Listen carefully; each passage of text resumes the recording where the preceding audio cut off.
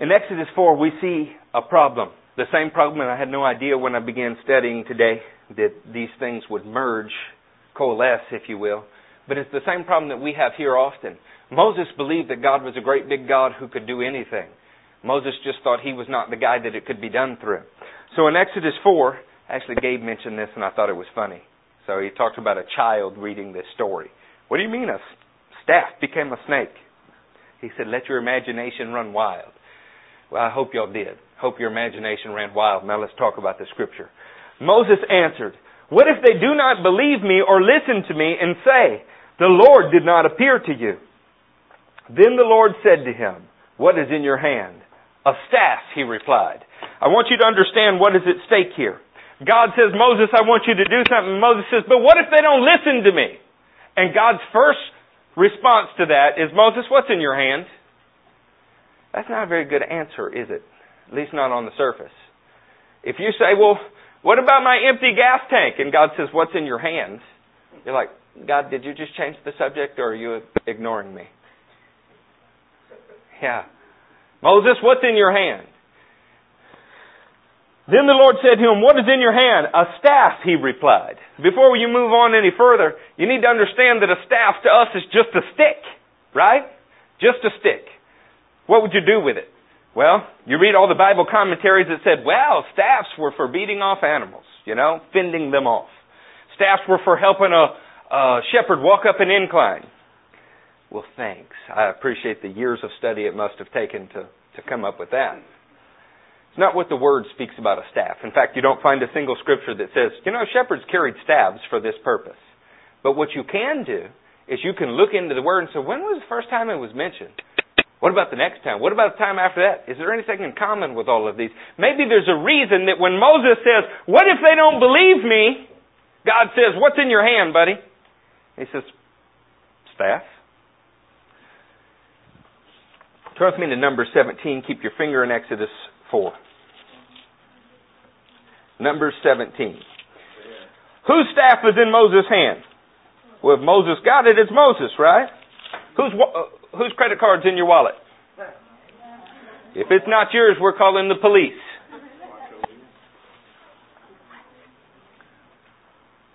And yet number 17 says this. Then the Lord said to Moses, speak to the Israelites and get 12 staffs from them, one from the leader of each tribe, of their ancestral tribe.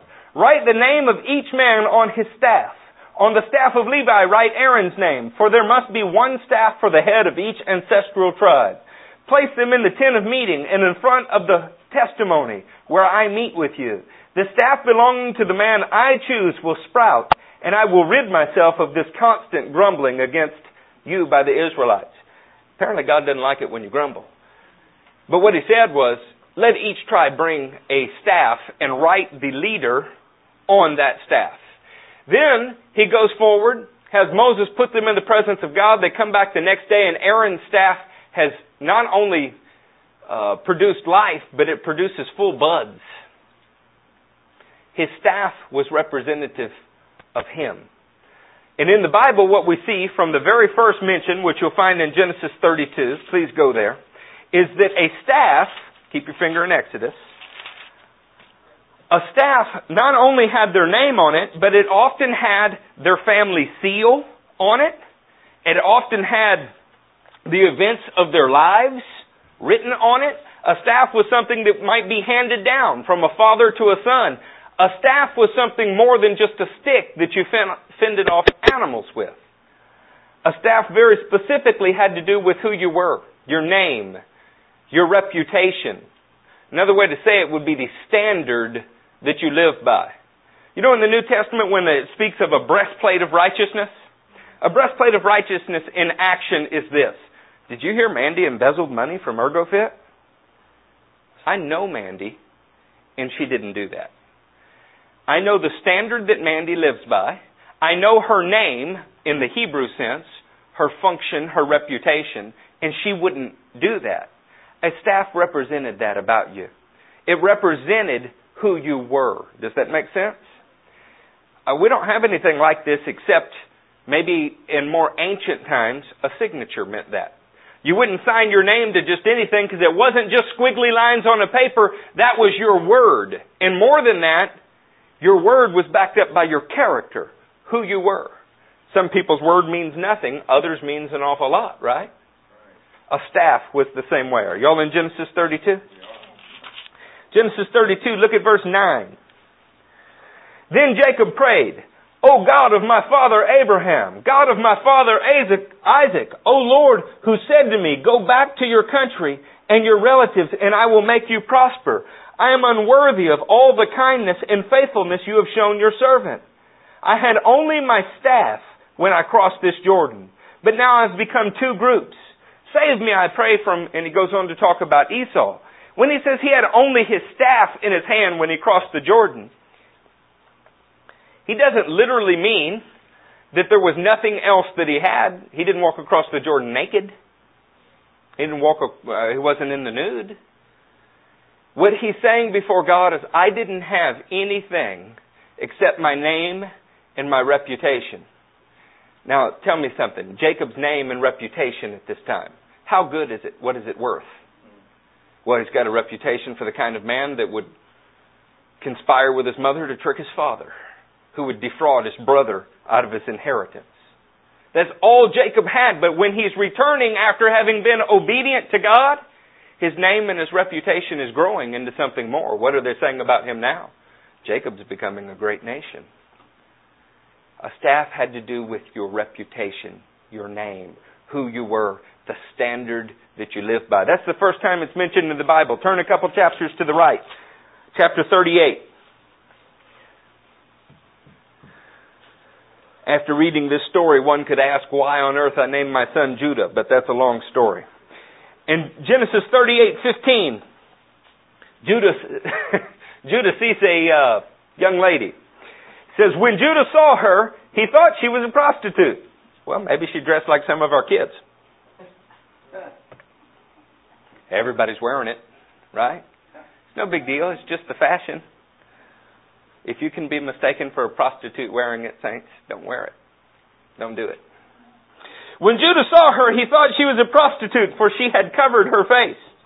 Not realizing that she was his daughter-in-law, he went over to her by the roadside and said, come now, let me sleep with you. And what will you give me to sleep with you? She asked. I will send you a young goat from my flock, he said. Will you give me something as a pledge until you send it? She said. He said, what pledge should I give you? Now, if you're in this position and you're bargaining with somebody who obviously wants what you have, what would you ask for? I want a car, dude. That's what I want. Till you bring me the money you owe me, I want your car. You got the title to your house? How about your firstborn son? You want something valuable because you may never see this person again, right? What does she ask for? Your seal and its cord and the staff in your hand, she answered. So he gave them to her and slept with her, and she became pregnant. Afterwards she left, and she took off her veil and put on her widow's clothes again. Meanwhile, Judah brings a goat back, and he wants to redeem his staff and his seal because it meant something to him. Now, you could argue about Judah's character because of what he's doing, but what is obvious from the story is the very first time a staff is mentioned in the Bible, it's valuable to a man. Certainly you could pick up any piece of wood on the ground to fend an animal off of you, or if you're old and weak to lean on while you were walking. But these staffs had their names on them. And a name in Hebrew means your reputation. And if he didn't go back to redeem it, this woman would be able to hold this staff always and say, this one doesn't keep his word. The standards he lives by are not righteous. And it would shame him. It would shame his name. Turn a few more pages. Be in Genesis 47. In Genesis 47, look at the 28th verse. Jacob lived in Egypt 17 years, and the years of his life were 147. When the time drew near for Israel to die, he called for his son Joseph and said to him, if I have found favor in your eyes, put your hand under my thigh and promise that you will show me kindness and faithfulness. I've taught you all before to put your hand under a man's thigh is to swear upon his throne, is to swear upon what God has made him. Do not bury me in Egypt, but when I rest with my fathers, carry me out of Egypt and bury me where they are buried. I will do as you say, he said. Swear to me, he said. Then Joseph swore to him, and Israel, that's Jacob, worshipped as he leaned on the top of his staff. People said, well, he was just old and weak. And that's why he leaned on the top of his staff. He's leaning upon the name and reputation, the standard that he has always lived by, as he makes peace and promises with his son. He does the same thing when he prophesies to all of his children. The same God who crossed the Jordan with me, the same God who has made me who I am, that is what I am leaning on this moment. Because a staff to the Hebrew people meant more than just a wooden stick. It meant the standard that you have always lived by and will always live by. One more, Genesis 49. In Genesis 49, you'll see in the 8th verse, Judah, your brothers will praise you. Your hand will be on the neck of your enemies. Your father's sons will bow down to you. You are a lion's cub, O Judah. You return from the prey, my son. Like a lion he crouches and lies down, like a lioness. Who dares to rouse him? The scepter will not depart from Judah, nor the ruler's staff from between his feet until he comes to whom it belongs. And the obedience of the nations will be his. The same thing that redeemed Judah, the same thing that Judah spent his life leaning on, his trust in Yahweh God, was symbolized in his staff. And God promised the tribe of Judah that would never depart from them until somebody came who truly lived by that standard in every sense of the word. It's where we get the term Lion of the tribe of Judah. Go back with me to Exodus 4 and let's talk about what is in Moses' hand.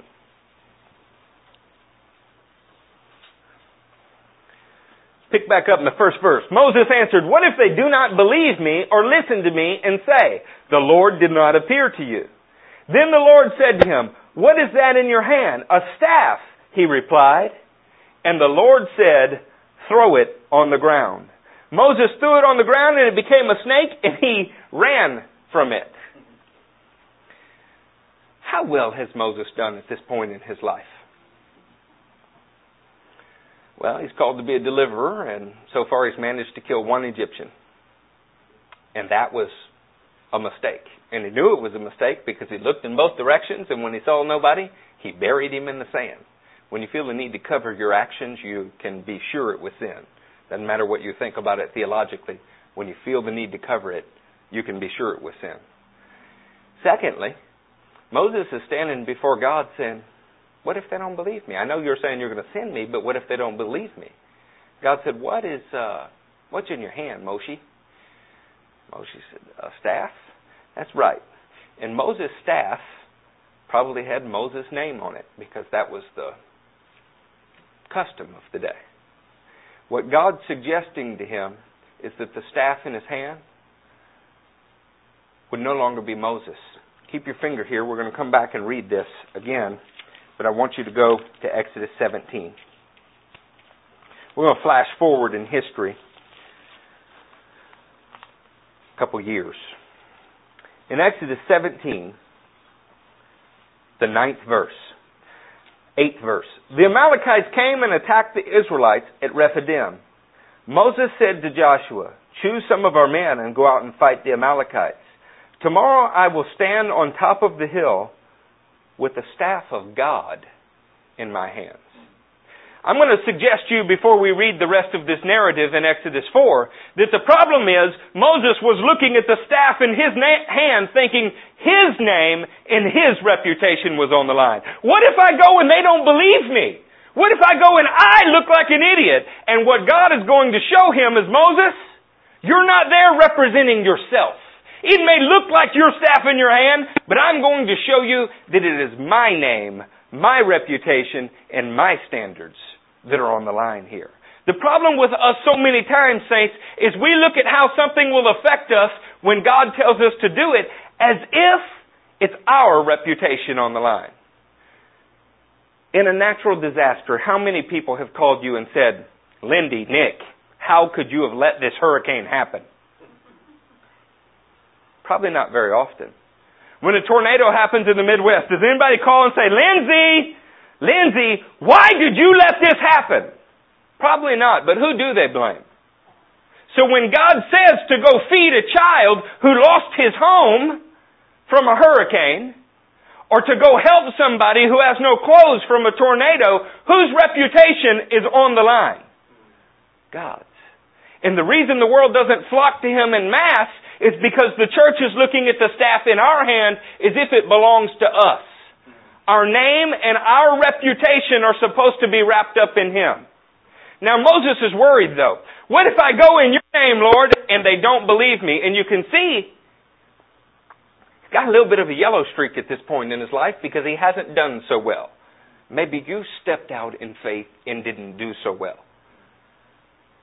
And yet his life is not over yet. How many of you would like to begin your calling for God at the age of 80? Moses is 80 years old here. And he's experienced 79 years that did not live up to what God had called him to. Everything that we're going to hear here, I mean everything, has to do with Jesus. Watch this. Then the Lord said to him, "What is that in your hand?" "A staff," he replied. The Lord said, "Throw it on the ground." Moses threw it on the ground, and it became a snake, and he ran from it.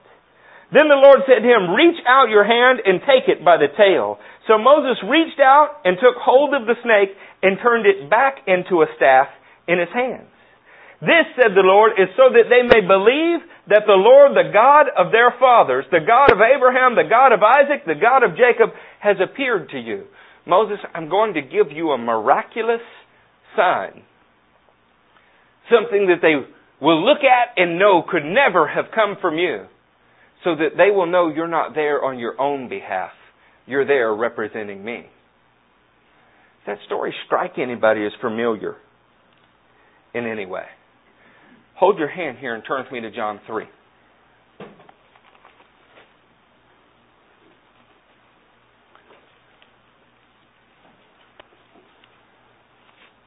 Tell me when you're there. Y'all quiet tonight.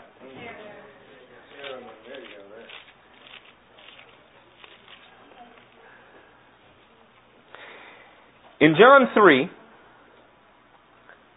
everybody quotes the 16th verse, right? And you can do it, I'm sure, verbatim. Look at the 12th verse. "I have spoken to you of earthly things, and you do not believe. How then will you believe if I speak of heavenly things? No one has ever gone into heaven except the one who came from heaven, the Son of Man. Just as Moses lifted up the snake in the desert, so the Son of Man must be lifted up, that everyone who believes in Him may have eternal life." It's an interesting thing here. He's speaking about something. Lifted up the snake in the desert. Well, that's not Exodus 4. What is that? In Numbers 21, God had the people take a snake, or fashion a snake, out of bronze and put it on a pole.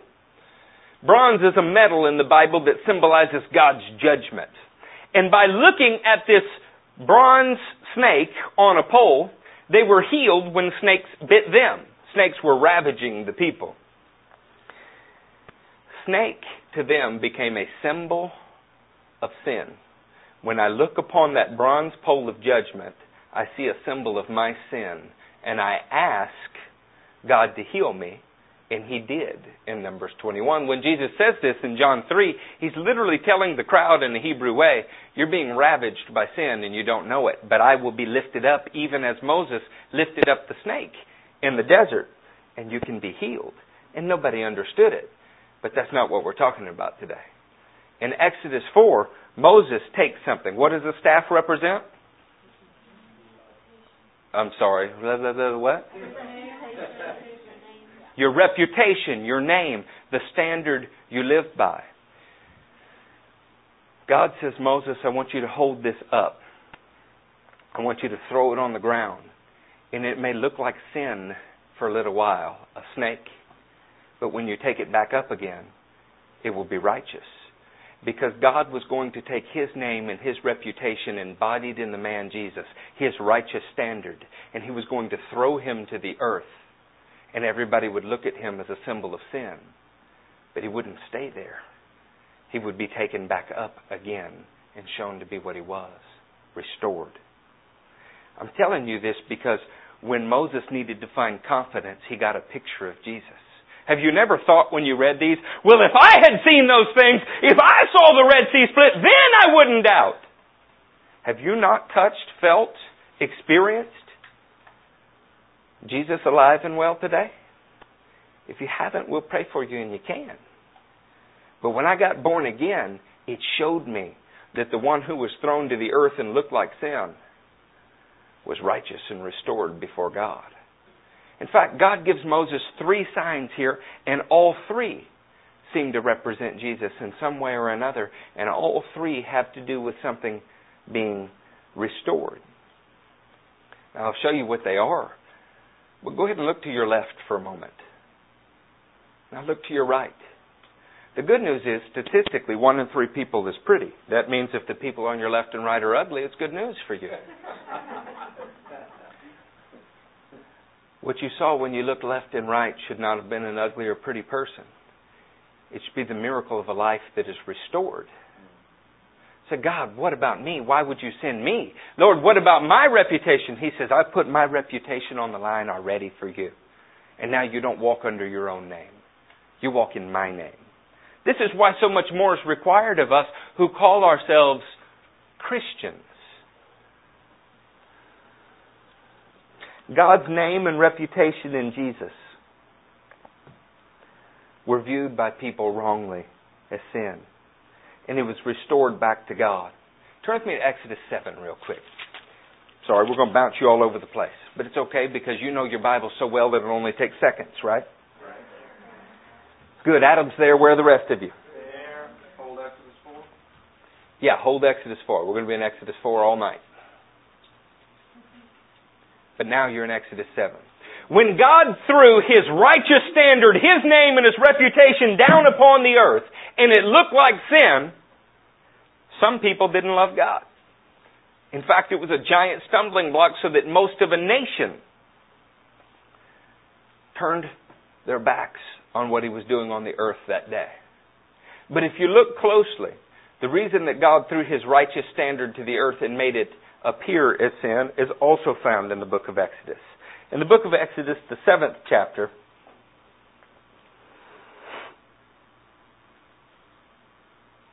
in the 10th verse. So Moses and Aaron went to Pharaoh and did just as the Lord commanded. Aaron threw his staff in front of Pharaoh and his officials, and it became a snake. Pharaoh then summoned wise men and sorcerers, and the Egyptian magicians also did the same thing by their secret arts. Each one threw down his staff, and it became a snake. I one time told somebody, said, ever since I saw that young man born again, he's done nothing but smile. The man replied, all kind of idiots have smiles, Eric. I was young and zealous, and I couldn't help it. I looked back at the older man and said, yeah, it makes you wonder who the idiot is, doesn't it? We can talk about religious conversions, and you can compare what happened to me to what happened to some Zen Buddhist, if you want to. All I can tell you is that what has happened to me, what has happened to many of you, is so real and so thoroughly changed my life that it doesn't matter to me how many people seem to be able to reproduce it temporarily. I'm confident I got the real thing. Listen what happens. They did. They reproduced this miracle of God. Each one threw down his staff and it became a snake. But Aaron's staff swallowed their staffs. See, when God took His righteous standard and He allowed it to look like sin by throwing it to the earth, it was for a purpose. It wasn't just some vain religious act. Jesus, looking as if He were a sinner on a cross, swallowed your sin. Every bit of it. And everything else that the world could produce that is a counterfeit and would push you away from God. A staff is God's righteous reputation, and He laid it on the line for you. And when others tried to assault it, He swallowed them. Let's go back to Exodus 4. Next time God speaks to you and you feel that thumping in your heart and you're scared because you know you're going to have to do something, get your butt out of the seat and walk the aisle. Let go of your shopping cart and go to the lady with the 4 kids that looks like she hates God and everybody else, but God told you to go. I was praying for a woman who was a stepmother at the time. My birth father's remarried more times than I can count, but we won't get into all of that. And while I was praying for her, I said, Lord, send her somebody who will address her. So, there has to be somebody like we are here, there, where she is.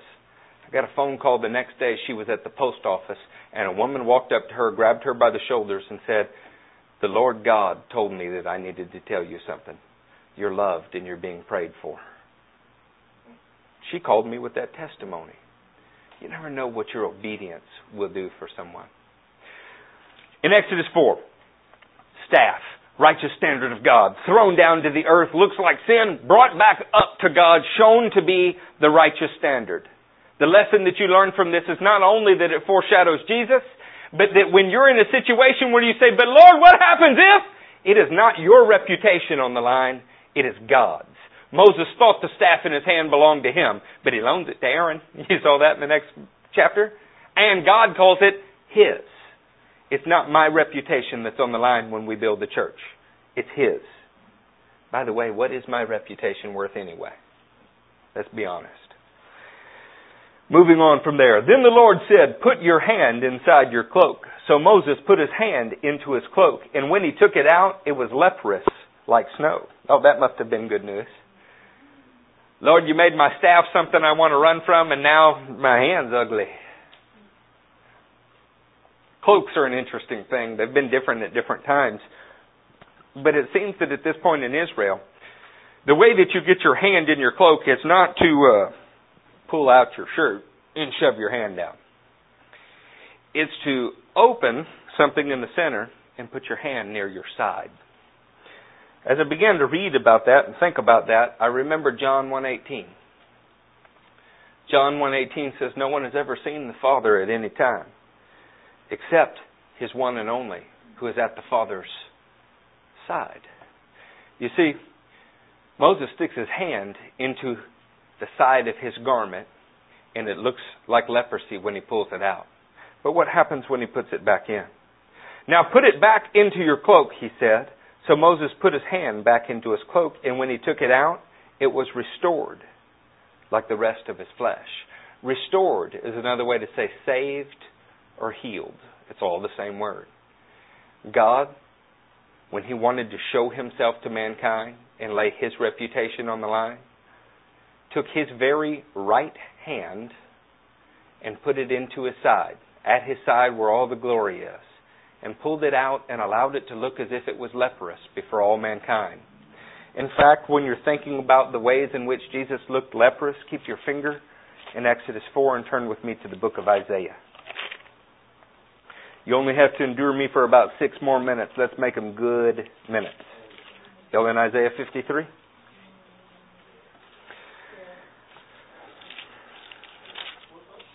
Isaiah 53, starting in the first verse.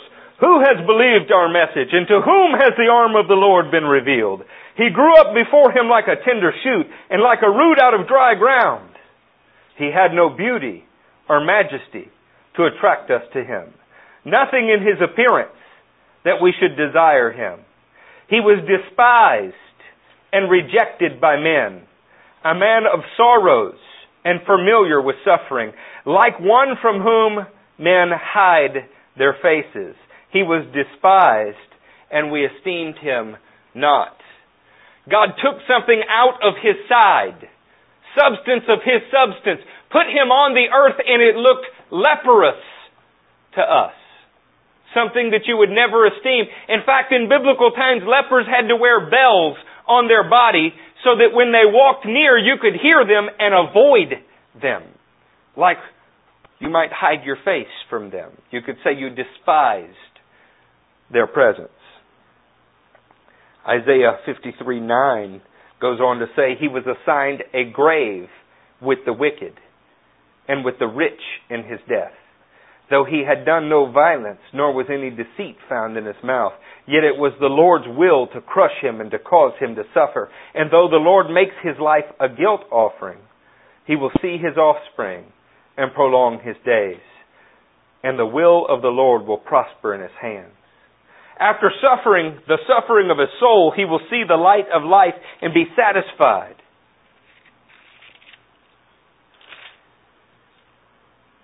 And the knowledge of my righteous servant will justify many, and he will bear their iniquities. Therefore I will give him a portion among the great. Moses, when he didn't know whether or not the people would believe him, was given a sign that foreshadowed Jesus. God is able to take something out of his very side that was created to be in the image of God, allow it to look foolish, leprous, like something you would hide from. But if you'll get close back to his side again, he will restore you, renew you, save you, heal you, and make you what you were always intended to be. Jesus was despised, but he was also taken back up to the right hand of God. And Matthew 26:64 says, you'll see the Son of Man coming on the clouds of heaven at the right hand of the Almighty. When Moses wanted to know if people would believe him, God gave him signs of things that looked accursed, if there is such a word, and yet God called blessed. What do you think the message for us is in that, saints? It's not your reputation on the line anyway. It's God's reputation that's on the line. And so what if he wants to put you in a position where you're considered a leper? Or he wants to put you in a position where it doesn't look like you're doing the right thing? It's God's reputation on the line anyway. You work for him. What if he wants to put you in a difficult situation to gain glory for his name? Doesn't he have the right to do that? In Moses' doubt and unbelief and his running from snakes and leprous hands and all of those things, in a few short minutes, God gives him 3 beautiful shadows and types of the Christ. The next one's the Nile. That's mercy, isn't it? I don't have time to teach you about the Nile tonight because we're going over. But I do want to tell you that the Nile was considered to be the Egyptians' well of living water, their very source of life. And when Moses took their water out and poured it on dry ground and it became blood, some said it stunk. Others dug their own wells to try to find their own water. But a select few group of Egyptians said the God of Israel must be God. And they left Egypt with the Israelites and offered their jewelry and everything else to fund the trip. I'm suggesting in our lives that it's not our reputation on the line, that it's God's reputation. That he may put you in positions that look leprous, that look horrible, but his intent is to restore you, to hold up his righteous standard, to hold up his righteous name.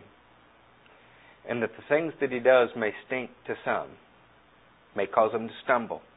They may not like it, they may not understand it, it may not fit in theology. To others, they'll simply go out and try to dig their own cisterns, something away from the well of life that will sustain them for a little while. But I want to be in the select few that sees the blood and water that flowed from Jesus' side, just like the blood and water that flowed from the Nile, as something that will bring us life and has redeemed us by it. What I want with my entire life is to see Jesus in everything I do, everywhere that I go, realizing that he's put his reputation on the line and my life belongs to him. The truth is, Moses' staff belonged to God, that Jesus belonged to the Father, and that we belong to Jesus. When God wanted Moses to do a miracle, he said, stretch out your staff. When Jesus does miracles on the earth today, he stretches you, those who wear his name and reputation, out to split the Red Seas, to heal people, to call down plagues on people, to do whatever God's work would require to be done. Because something has to bear his name and reputation, and he's chosen you. Question is, will you be daring enough to do what He tells you to? It's easy to go hand out flyers in a neighborhood. It's hard to talk to the guy with the scowl on his face. It's easy to withdraw from humanity. It's a rough bunch. They do mean things to each other. They often hurt you even when they mean to do good things for you. But we bear God's name, His reputation, and He has the right to throw us into any situation so that He can restore it and heal it. And if He can take snakes and make them something that is a symbol of righteousness, and He can take leprosy and make it something that is a symbol of restoration, and take the Nile, which was a god in Egypt, and make it a sign of salvation, what makes you think He can't use you? Of course He can. I want to get in a car and drive straight to Florida, and I may go with you if you go. But I bet if you put the same kind of energy and effort into having a revival here, having a revival in your personal life, seeing the kingdom of God advance in your yard instead of someone else's, I bet we'll see it. Saints, y'all stand to your feet. I'm looking for a group of people who will join me in the worldwide harvest.